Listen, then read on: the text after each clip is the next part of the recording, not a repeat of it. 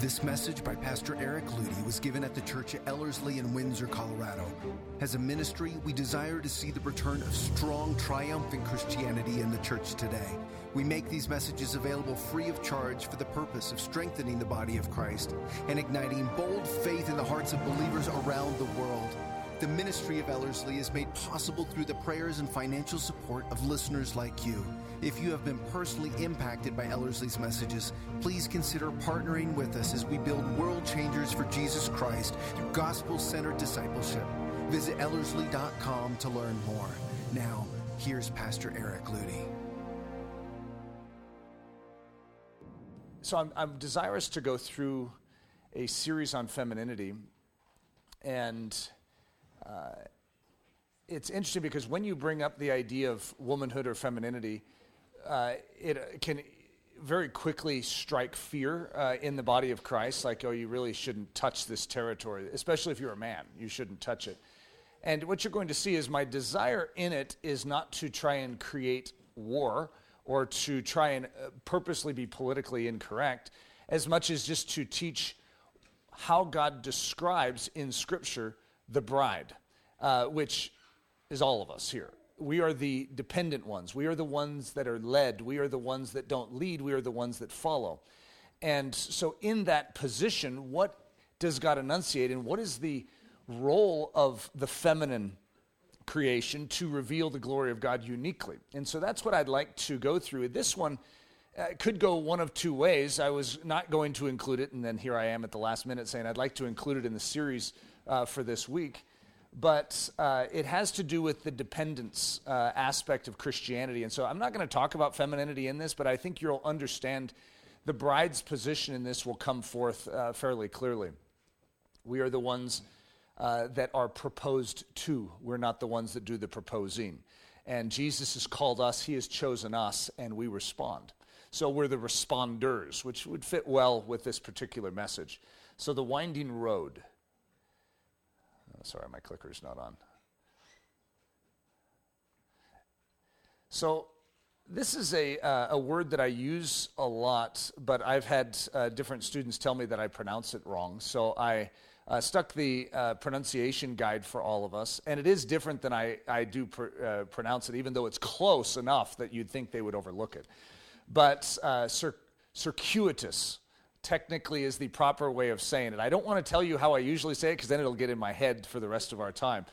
But circuitous, you see the word circuit in there, and if any of you have been in the core training, you know what a circuit is, and you get a lot of sweat built up, and that's pretty accurate for what it's like to follow Jesus.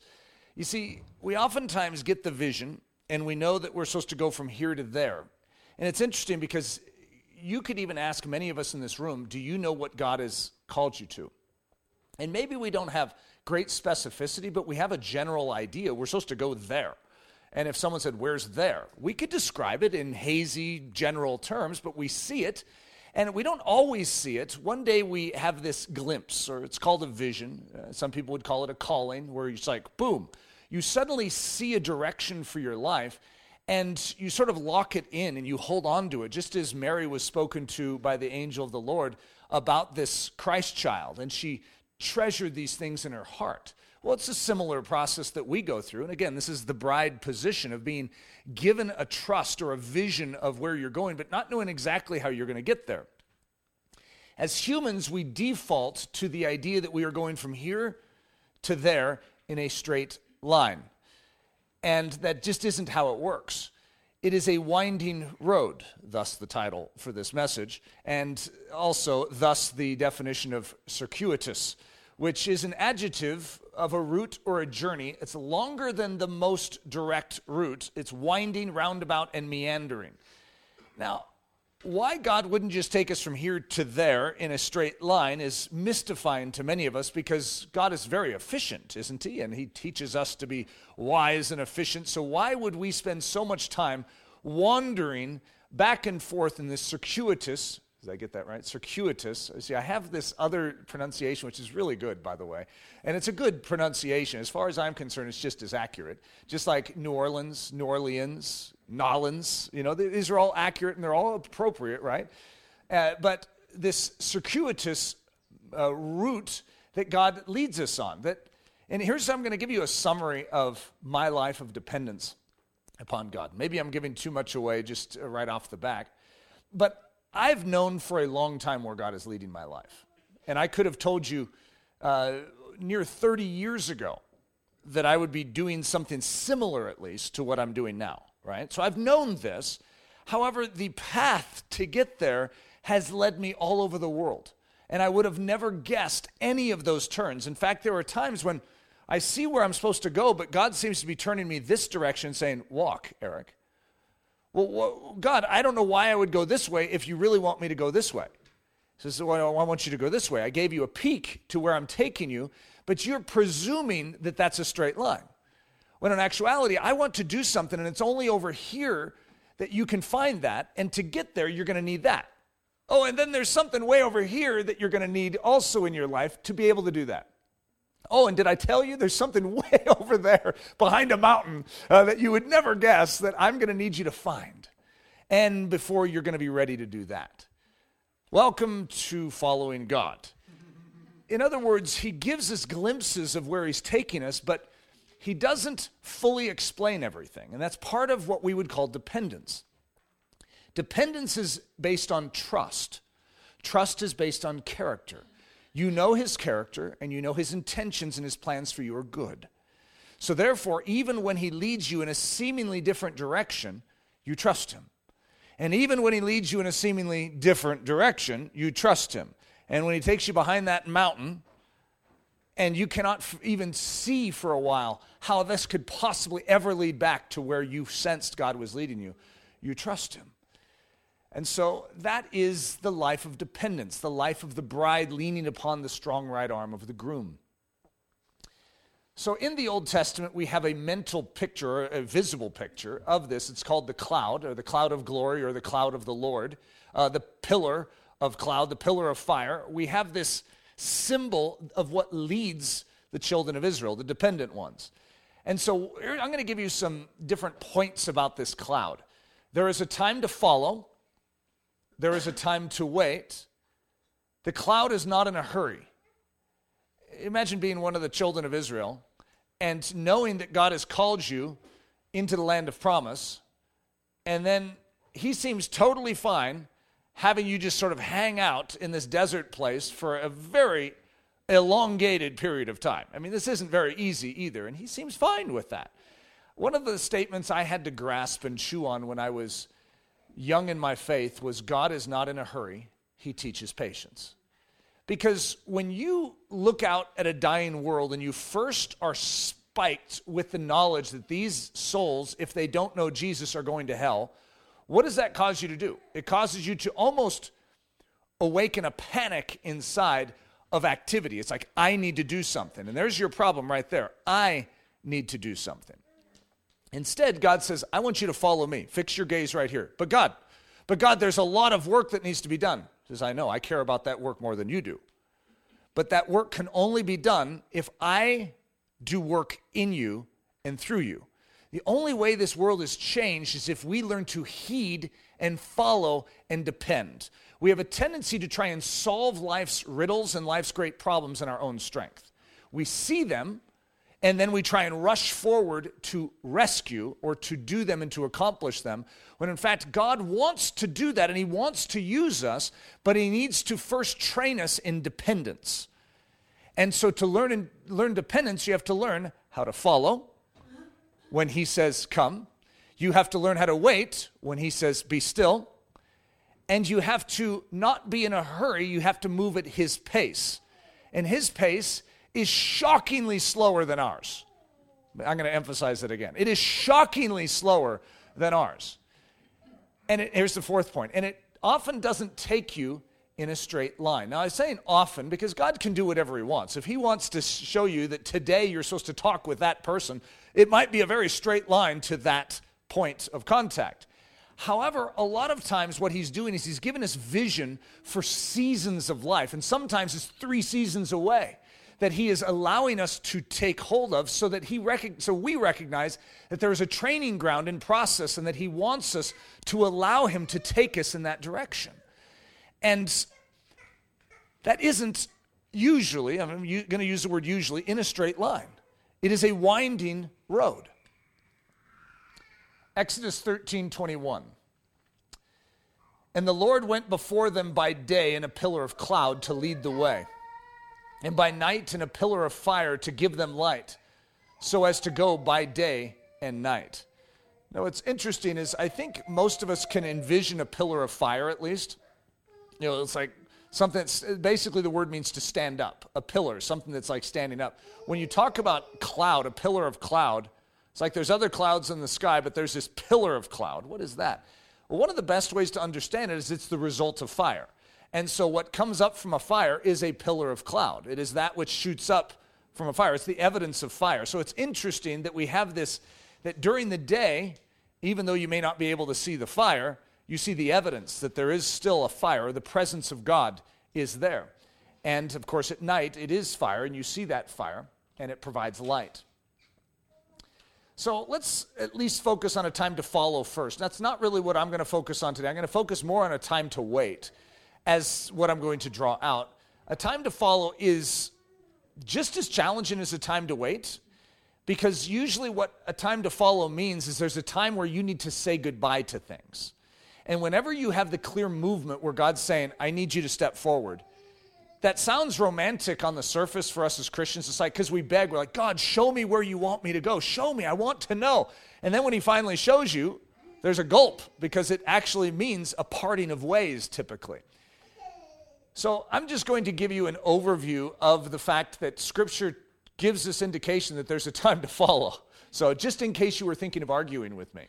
And Jesus said unto them, follow me. That's Matthew 4:19. Follow me, Matthew 8:22. Follow me, Matthew 9:9. If any man will come after me, let him deny himself and take up his cross and follow me, Matthew 16:24. Follow me, Matthew 19:21. Follow me, Mark 2:14. Whosoever will come after me, let him deny himself and take up his cross and follow me, Mark 8:34. Come, take up the cross and follow me, Mark 10:21. Follow me, Luke 5:27. If any man will come after me, let him deny himself and take up his cross daily and follow me, Luke 9:23. Follow me, Luke 9:59. Come follow me, Luke 18:22. Follow me, John 1:43. My sheep hear my voice, and I know them, and they follow me, John 10:27. If any man serve me, let him follow me, John 12:26. Follow me, John 21:19. So to establish an idea in Scripture of God's nature and his intent, it doesn't take that many references. We have a very clear statement in Scripture because the writers of the Scriptures are heeding what the Spirit of God wants to emphasize. Because if all that was written about Christ Jesus was put into books, the world could not contain them all. So therefore, what is said matters. And one of the things we very clearly see is that the Messiah has come and he is initiating a call. And that call is to leave things. And you're going to notice, if you dug into these, it's fascinating, but you're going to see that when these men were told to follow him, they immediately left something. So the following oftentimes indicates a leaving. And so you have Matthew, the tax collector, Levi, the tax collector, that both immediately, they're actually doing business at the time that he calls them, and they immediately leave it. And I don't know how well that went over with the Roman government, but they just literally stood up and left. You see the disciples, and they basically throw down their nets and follow. That's their career. In all of these situations, it's a massive shift. And so even though there's a romance to this when we read it on the screen, the actual reality of it in our life is a giving up. It is a surrender. It is a saying goodbye. And it's hard. It really is. I mean, that's why you see, let him deny himself, take up his cross and follow me. It's like you do know that when you do this, you are not just saying goodbye, but you're saying hello to suffering. You're saying hello to a greater difficulty in your life that you wouldn't have if you didn't follow. If you just stay put, you're fine. Okay, now that's not really what I want to emphasize today in our teaching. However, I want you to recognize that when this cloud in our life moves, it's a joy. It really is, because many of us are begging to have God lead us forward. It's like, God, show me what you want me to do in this life. And then when he does, it's like, gulp, wow, that comes with a cost. And it does. A time to wait. So I'm just going to give you a hint of the New Testament statements on waiting. So we have some Jesus ones, some Paul ones, and the writer of Hebrews. So Jesus said, be like men who wait for their master when he will return from the wedding, that when he comes and knocks, they may open to him immediately. Luke 12:36. And then here in Acts 1:4, he commanded them not to depart from Jerusalem, but to wait for the promise of the Father. So there's a time to follow, there's a time to wait. Now Paul says we eagerly wait. That's Romans 8:25. We need to wait. 1 Corinthians 11:33. We eagerly wait. Galatians 5:5. We eagerly wait. Philippians 3:20. Paul obviously likes that phraseology. We eagerly wait. And we must wait for Jesus. 1 Thessalonians 1:10. And the writer of Hebrews said, so Christ was offered once to bear the sins of many. To those who eagerly wait for him, he will appear a second time apart from sin for salvation. So I'm going to go near the end of this message, and I'm going to go through the Old Testament, just a quick overview, because there's so much I could show in regards to waiting. It's a huge theme in the Old Testament, which of course makes sense because they are waiting. They're waiting for the coming of the one prophesied. They're waiting for the Messiah, the one who is anointed, who will come and deliver them, the one who will remove the iniquity of the land in one day, the one who will be born in Bethlehem of a virgin, of the lineage of tribe of David. They're waiting. And yet there's a model and there's a pattern that is being set. All throughout the wilderness experience, you see a waiting. You see a following, a waiting, a following, a waiting. And you see a winding road that leads them ultimately into the land of promise. God will always lead us to his promises. They will be fulfilled in our life. His purposes will be accomplished. And our job is to learn to heed his movement. We, as especially North American Christians, have a tendency to move and then ask God to bless. When in actuality, that's the inverse of how God works. God says, I move, then you follow. If I stop, you stop. Well, God, I need to be productive. I'm an American. And I need to have a task list today, and I need to do things. And waiting it's not like waiting, check. We don't get any credit in America for waiting. There's no satisfaction by checking the box for waiting. I waited today, check. There's no satisfaction in that. And yet in the kingdom of heaven, this is a crucial dimension of our activity.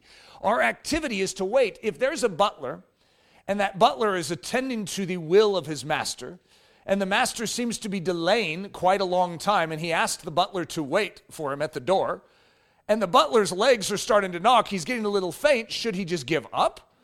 Or is it his job? You see, it's actually his job description to stand and wait until the master comes. That's a hard one for us because we were not groomed as butlers. So yeah, okay, it makes sense in that regard. How about the waitress that's standing at the table and you have that one indecisive person who's trying to order? Some of you know you're that indecisive person. And you're like, I don't know. I don't know. Their job description is to wait. It is. And so that's actually what they're doing. And so even though we don't typically look at that as a job, as something to do, it actually is. The cloud of the Lord. So you could call it, like I typically look at this as the cloud of glory because it actually helps when you understand that same cloud that enters into the temple of God and the priests literally fall down before it because it's the Holy Spirit that is literally moving into the temple. It's the presence of God. Okay, so in the Old Testament, we know it is the Holy Spirit.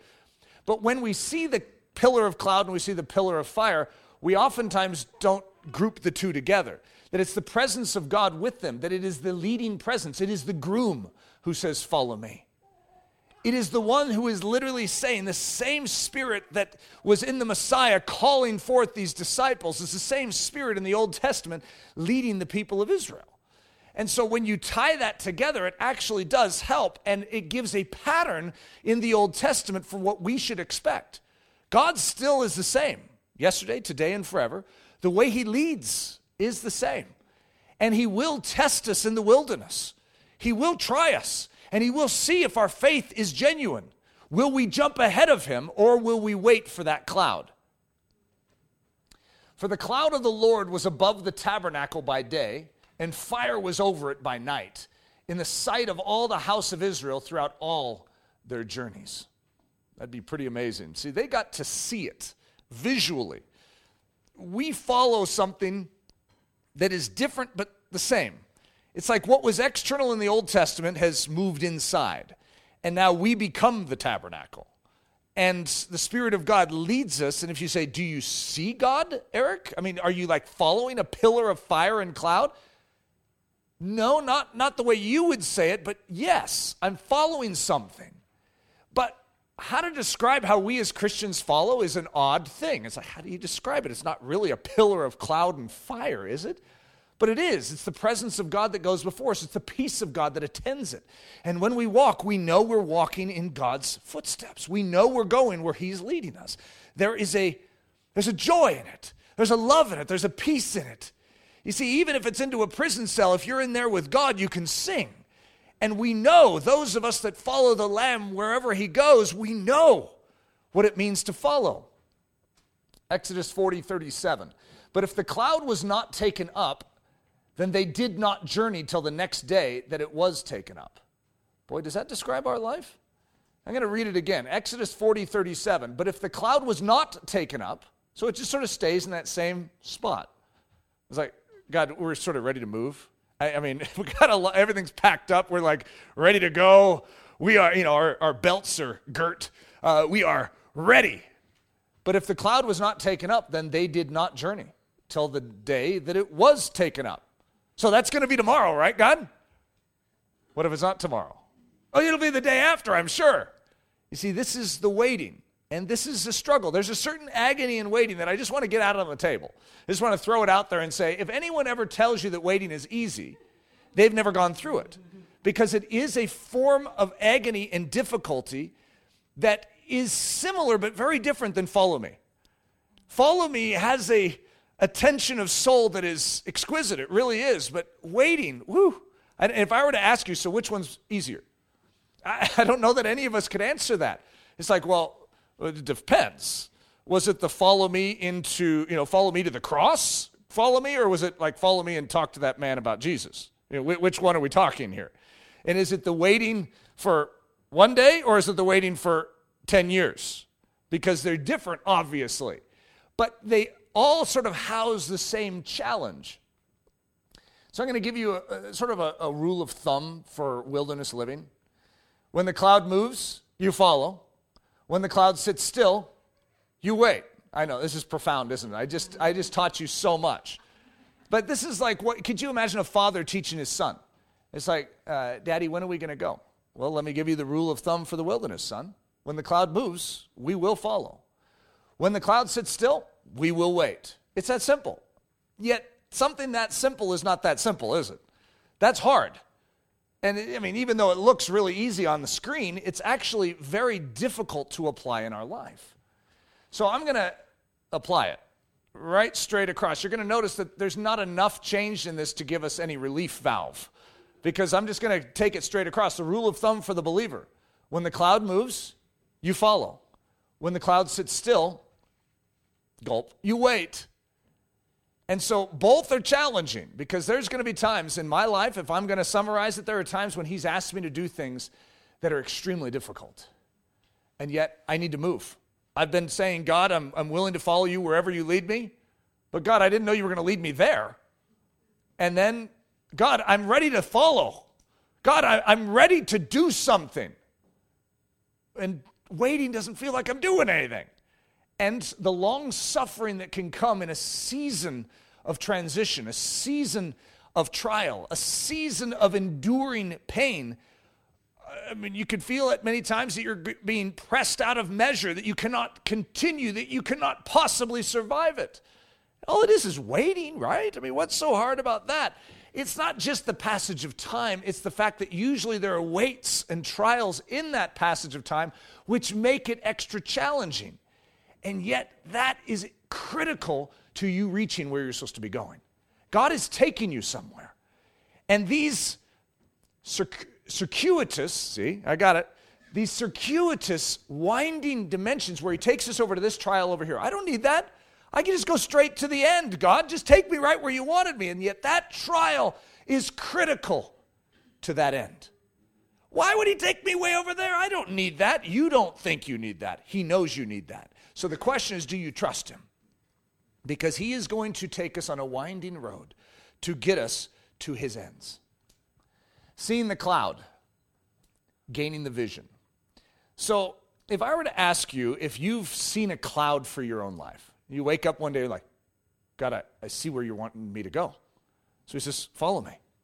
And there's usually a challenge or a cost to that. And sometimes it's people in your life that are like, where are you going? Hey, you shouldn't do that. Or as Judas said of Mary of Bethany's spikenard, what a waste. This ointment could have been sold for 300 pence. In other words, that's what your life looks like when you begin to follow, when you take precious things and pour them out, when you begin to move forward and you deny yourself and you actually go. It doesn't look good to those around you. It doesn't always feel easy inside of you.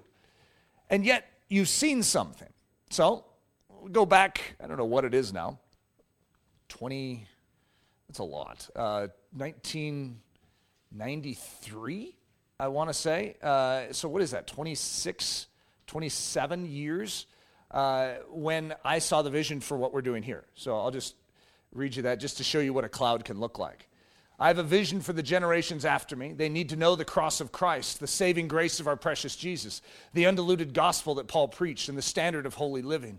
To this end I will labor, that the gospel of Christ may not be diluted, that the cross of Christ may retain its offense, that those that God wills for me to disciple may carry this employment unto future generations. Go! So Eric's ready. I see it. And yet, talk about a winding road. It took 17 years before we even opened our doors here. 17. That wasn't part of my vision. I didn't see that. I didn't see the 17 years. And then the 10 years that it's been open, I didn't see all the pain and the difficulty to get to where we're at now. Did you see that in there? I don't see that. I have a vision for all sorts of suffering. I didn't have that. I have a vision that this is going to take forever. I didn't have that. I saw something and it moved me. It got me up out of my seat and I said, I want to do that for you, Lord. He says, good. Thank you, Eric. So here's what I need to do in you to accomplish that. And most of this has been waiting. There's moments when the cloud moves like going after the campus. But I saw the cloud move and I went after this campus and we didn't get the campus. And so then the cloud sits for 3 more years. It's like, what? God, this doesn't make any sense. The amount of struggle and trial in following a cloud is surprising. I didn't have that figured in, so I guess you guys might as well figure it in from the very beginning instead of being shocked like Eric has been. I wouldn't have guessed that it had such a winding road and so many moments of trial along the way that were needed to strengthen the man to fulfill that, to be able to walk in that. The long journey, the circuitous route. It is not a direct line, but that's okay. The amount of adventure you have in the journey is so amazing. I don't know if you've ever studied landscaping, but landscaping, they will tell you that a straight sidewalk isn't as beautiful and as friendly to the eyes as a winding one. So you'll see most modern sidewalks going through neighborhoods, they'll wind a little, okay? And isn't that an ironic statement, though? And that I could say the same, okay? So I don't maybe study a lot of landscaping, but I do study Christianity, and I could say a straight line, how boring is that? There's nothing quite like a winding road. That God is going to take us on a journey, and by the way, you don't want to miss it. You want to go on that journey. God knows how to show off his creation to you. He needs to show off his truth to you. But if you just went in that straight line, you'd miss all of this stuff. There's so much that God wants us to behold. So this comes from Streams in the Desert, and I think you guys will enjoy this. There was a sermon years ago that I actually had this in, and in my notes that I sent to Sandy on a Sunday morning, I lined it out, and so we never gave it. So I figured there has to be a purpose why I copied and pasted this in the first place. So I'll give it to you guys today. This was the supreme test of obedience. It was comparatively easy to strike tents when the fleecy folds of the cloud were slowly gathering from off the tabernacle, and it floated majestically before the host.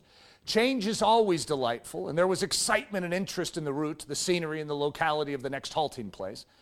But the tarrying, that's the waiting. Then, however uninviting and sultry the location, however trying to flesh and blood, however irksome to the impatient disposition, however perilously exposed to danger, There was no option but to remain encamped. The psalmist says, I waited patiently for the Lord, and he inclined unto me and heard my cry. And what he did for the Old Testament saints, he will do for believers throughout all ages. Still, God often keeps us waiting. Face to face with threatening foes in the midst of alarms, encircled by perils beneath the impending rock. May we not go? Is it not time to strike our tents? Have we not suffered to the point of utter collapse? May we not exchange the glare and heat for green pastures and still waters? These are good questions. Come on, I can't just keep going like this, God. Don't you give me green pastures and still waters? Why do I have to stay at the glare of heat? There is no answer. The cloud tarries, and we must remain, though sure of manna, rock, water, shelter, and defense. God never keeps us at post without assuring us of his presence and sending us daily supplies. Wait, young man. We'll put in young woman too. And elder man and elder woman, since we sort of are a representation of all. Wait, all of you. Do not be in a hurry to make a change. Minister, remain at your post. Until the cloud clearly moves, you must tarry. Wait then thy Lord's good pleasure. He will be in plenty of time. So I don't know if you resonate with that, but wow. There's a reason why I copied and pasted that in Streams in the Desert and stuck it. I have this one little collection of Streams quotes, Streams in the Desert quotes. And, so it's like, how do those make it into my quotation bank? Well, usually it's because I'm like shaking as I'm reading, going, oh, he's talking to me. I'm the young man. There have been so many times where I wanted to sell this campus. So many. I mean, and I have the devil constantly offering some deal. It's like, hey, if you just do this, your life would be so much easier. And yet I know where God's cloud is. It's sitting right here. Eric, this is where I want you to wake up and work today. God, there's other green pastures, still waters somewhere else. This is hard. And yet this is where the cloud is. So this is where his provision is. This is where his joy is. This is where his grace is going to be found. If I went somewhere else to find the grace, it wouldn't be there because it's where the cloud is. That's where his presence is. That's where his grace is. The dangers of following. It means giving up everything. The agonies of waiting. Trusting even when all goes dark. So this is also a quote that I found when I was looking through my Streams quotes this morning, and I really like this. It fits well. God has a purpose in all his holdups. So we think God forgets us. We're like, hey, God, I think I'm held up here in this cloud hasn't moved. I think you sort of forgot to move the cloud. But in actuality, the cloud is there because God intends it to be there. God is not accidentally leaving a cloud stationary in our life and not moving it. It's like, God, you stopped right over a place of difficulty. If we just sort of moved over there a little, there wouldn't be difficulty, but you stopped your cloud right here. And we're like, doing our best to see if we can move this thing. However, the key is God has a purpose in all his holdups. Listen to Psalm 37:23. The steps of a good man are ordered of the Lord. If you are trusting God, then every one of his steps, even if it means not taking a step, that's ordered by the Lord. Now listen to this. This is the part I wanted you guys to hear. On the margin of his Bible at this verse, so Psalm 37:23, when it says the steps of a good man are ordered by the Lord, George Mueller had a notation, and the stops also. So it's not just the steps of a good man that are ordered of the Lord, but the stops of the Lord are ordered. And so I think for us to recognize that the waiting, those moments where that cloud stops in the most precarious position, what's it? God, this doesn't seem right. Why would you linger here? Because he has a purpose in this. And if we would embrace that instead of fight it, instead of argue, instead of wrestle, and if we would submit to his way and his cloud movements, we would find such delight and joy. It's a sad mistake for men to break through God's hedges. In other words, God hedges us in sometimes. Where it's like, God, I can't even figure a way out of this. And don't try and get out of his hedge. He has you here for a reason. It is a sad mistake for men to break through God's hedges. It's a vital principle of guidance for a Christian never to move out of the place in which he is sure God has placed him until the pillar of cloud moves. Numbers 9:21. So it was, when the cloud remained only from evening until morning, when the cloud was taken up in the morning, then they would journey. Whether by day or by night, whenever the cloud was taken up, they would journey. It's interesting how much the Bible talks about this cloud and gives details of its movements. Numbers 10:34, and the cloud of the Lord was above them by day, and when they went out from the camp. So if you're ever going to go outside the camp, make sure the cloud is above you. Where you move, you make sure that it's the cloud that is moving before you. When the cloud tarried, then the children of Israel journeyed on. It's a statement I think each of us needs to chew on in our life. I am a man of action. It's a good way of describing me. I love to get things done. I have one life to do it in, and I intend to make use of it. And yet, so what does Eric need to learn? I need to learn that when the cloud tarries, that Eric journeys not. Because I'm ready to journey. I mean, if God's going to take his time, I still need to get things done because I got one life, God. Instead of recognizing the whole purpose of this life is to fulfill his movement. What would he do? And that's the key question of Eric's life. Well, just look at Eric's life and you'd see what God would do. Because I'm supposed to move choreographed by him, as opposed to choreographed by self. Eric, you don't need to see what Eric Ludy would do. That's no different. There's tons of examples of that out there in this world. You need to see what Jesus Christ would do if he moved inside of a man. And if he moves, Eric moves. If he stops, Eric stops. If he speaks, Eric speaks. If he's silent, Eric's silent. That's Christianity. I'm not saying it's easy. It's called a narrow way, which is a way of difficulty and compression. It is a way of denial of self. But it is a way that is full of his presence, full of his grace, full of his peace, full of his presence. The promises for the patient.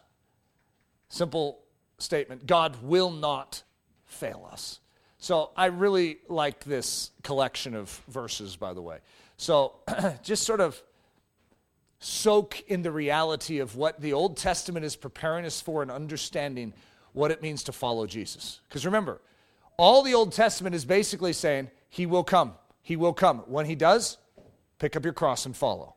When he does, follow, right? But the waiting is exquisitely important. Lead me in your truth and teach me, for you are the God of my salvation. On you I wait all the day. It's Psalm 25:5. Let integrity and uprightness preserve me, for I wait for you. Psalm 25:21. Wait on the Lord. Be of good courage, and he shall strengthen your heart. Wait, I say, on the Lord. Psalm 27:14. Rest in the Lord and wait patiently for him. Psalm 37:7. Those who wait on the Lord, they shall inherit the earth. Psalm 37:9. Wait on the Lord and keep his way, and he shall exalt you to inherit the land. Psalm 37:34. I will praise you forever because you have done it. And in the presence of your saints, I will wait on your name, for it is good. Psalm 52:9. I will wait for you, O you his strength, for God is my defense. Psalm 59:9. My soul, wait silently for God alone, for my expectation is from him. Psalm 62:5. I wait for the Lord, my soul waits, and in his word do I hope. Psalm 130, verse 5. Wait for the Lord, and he will save you. Proverbs 20:22. I will wait on the Lord, and I will hope in him. Isaiah 8:17. Blessed are all those who wait for him. Isaiah 30:18. And of course, my favorite scripture all growing up here, guys. But those who wait on the Lord shall renew their strength. They shall mount up with wings like eagles. They shall run and not be weary. They shall walk and not faint. Isaiah 40, verse 31. For they shall not be ashamed who wait for me. Isaiah 49:23. The Lord is good to those who wait for him, to the soul who seeks him. It is good that one should hope and wait quietly for the salvation of the Lord. Lamentations 3:25-26. And finally, Micah 7:7. Therefore I will look to the Lord. I will wait for the God of my salvation. My God will hear me. You know how much promise is stocked into that collection? That when you wait for him and his movement, if that cloud is hanging over a precarious difficulty in your life or a location, a locale of suffering, I know you want to get out of it. You want to move. You want to get away from this. There's a green pasture just over the hill there. You know it. And especially, it's also hard when someone else tells you about their green pasture and how the cloud of God has moved them to a green pasture. At the time, you're stuck in a miry clay. It's like, God, you can't do that for other people and not do it for me. God has you where you are supposed to be. The steps of the Lord, the steps of the good man are ordered by the Lord. You see, as you trust him, he is ordering your steps. And he knows that to get to that destination, you have to go on this winding road. You can't skip the journey. It is necessary that you go where he leads you, even if it seems like every other person in your life is being led by cool streams of water and you're in a desert season. Trust him. He has you right where he wants you. Revelation 14:4. These are the ones who follow the Lamb wherever he goes. So in the Old Testament, we have a cloud. In the New Testament, we follow a lamb, which is a very strange statement considering shepherds lead lambs. What's a lamb leading us for? But this isn't just any lamb. This is the lamb that is perfectly obedient to the heavenly cloud. This is the lamb that knows how to get us there. This is a lamb who is not afraid of suffering. In fact, he knows that that's his calling. And so as a result, he will lead us home. But we have to trust this capital L lamb to lead us. And we want to be mentioned in Revelation 14:4 as being part of that band. When it says, these are the ones who follow the lamb wherever he goes, who exactly are we talking about? Are you being included in that? Am I included in that? That's what we desire. We desire not to do this our way, but to do this his way, to submit to him and allow him to govern, to lead our steps. Father, here we are. Send us, but also, Lord Jesus, stay us. Lord, whatever you desire for us in this season, I pray that we would be ready to say, yes, Lord, we trust you. Your ways are perfect. They are good. And Lord, you do lead us to green pastures. You do restore our soul. But Lord, we also want to trust you in the seasons of desert, in the seasons of difficulty, in the locations of suffering. Lord, we want to trust you right there. When there seems to be a darkness that is hovering about us in a cloud where we can't see clearly, we want to trust you in those exact spots and recognize you possess this very situation. You possess this real estate in which we currently stand. Lord, for those of us that have wandered outside of your hedge, outside of your governing grace, Lord, I pray that we would quickly just return this morning. We would repent of our wandering nature and that we would return to the Lamb and let you lead us. Lord, we want to follow and not to jump ahead. Lord, please, I pray that you would steer us as a ministry, as a church, that you would steer us as individuals and as a corporate body. Lord, we want to follow you. That's what we desire more than anything else. It's in the precious name of Jesus that we pray this. Amen. We hope you have enjoyed this message by Pastor Eric Ludy, delivered at the Church of Ellerslie in Windsor, Colorado. Feel free to make copies of this message, but do not charge for these copies or alter their content in any way without expressed written permission. For more information about us or to help support the ministry of Ellerslie, we invite you to visit us at ellerslie.com, ELLERSLIE.com. Please know that you are not alone in this battle for truth, and we are cheering you on down the narrow way of the cross.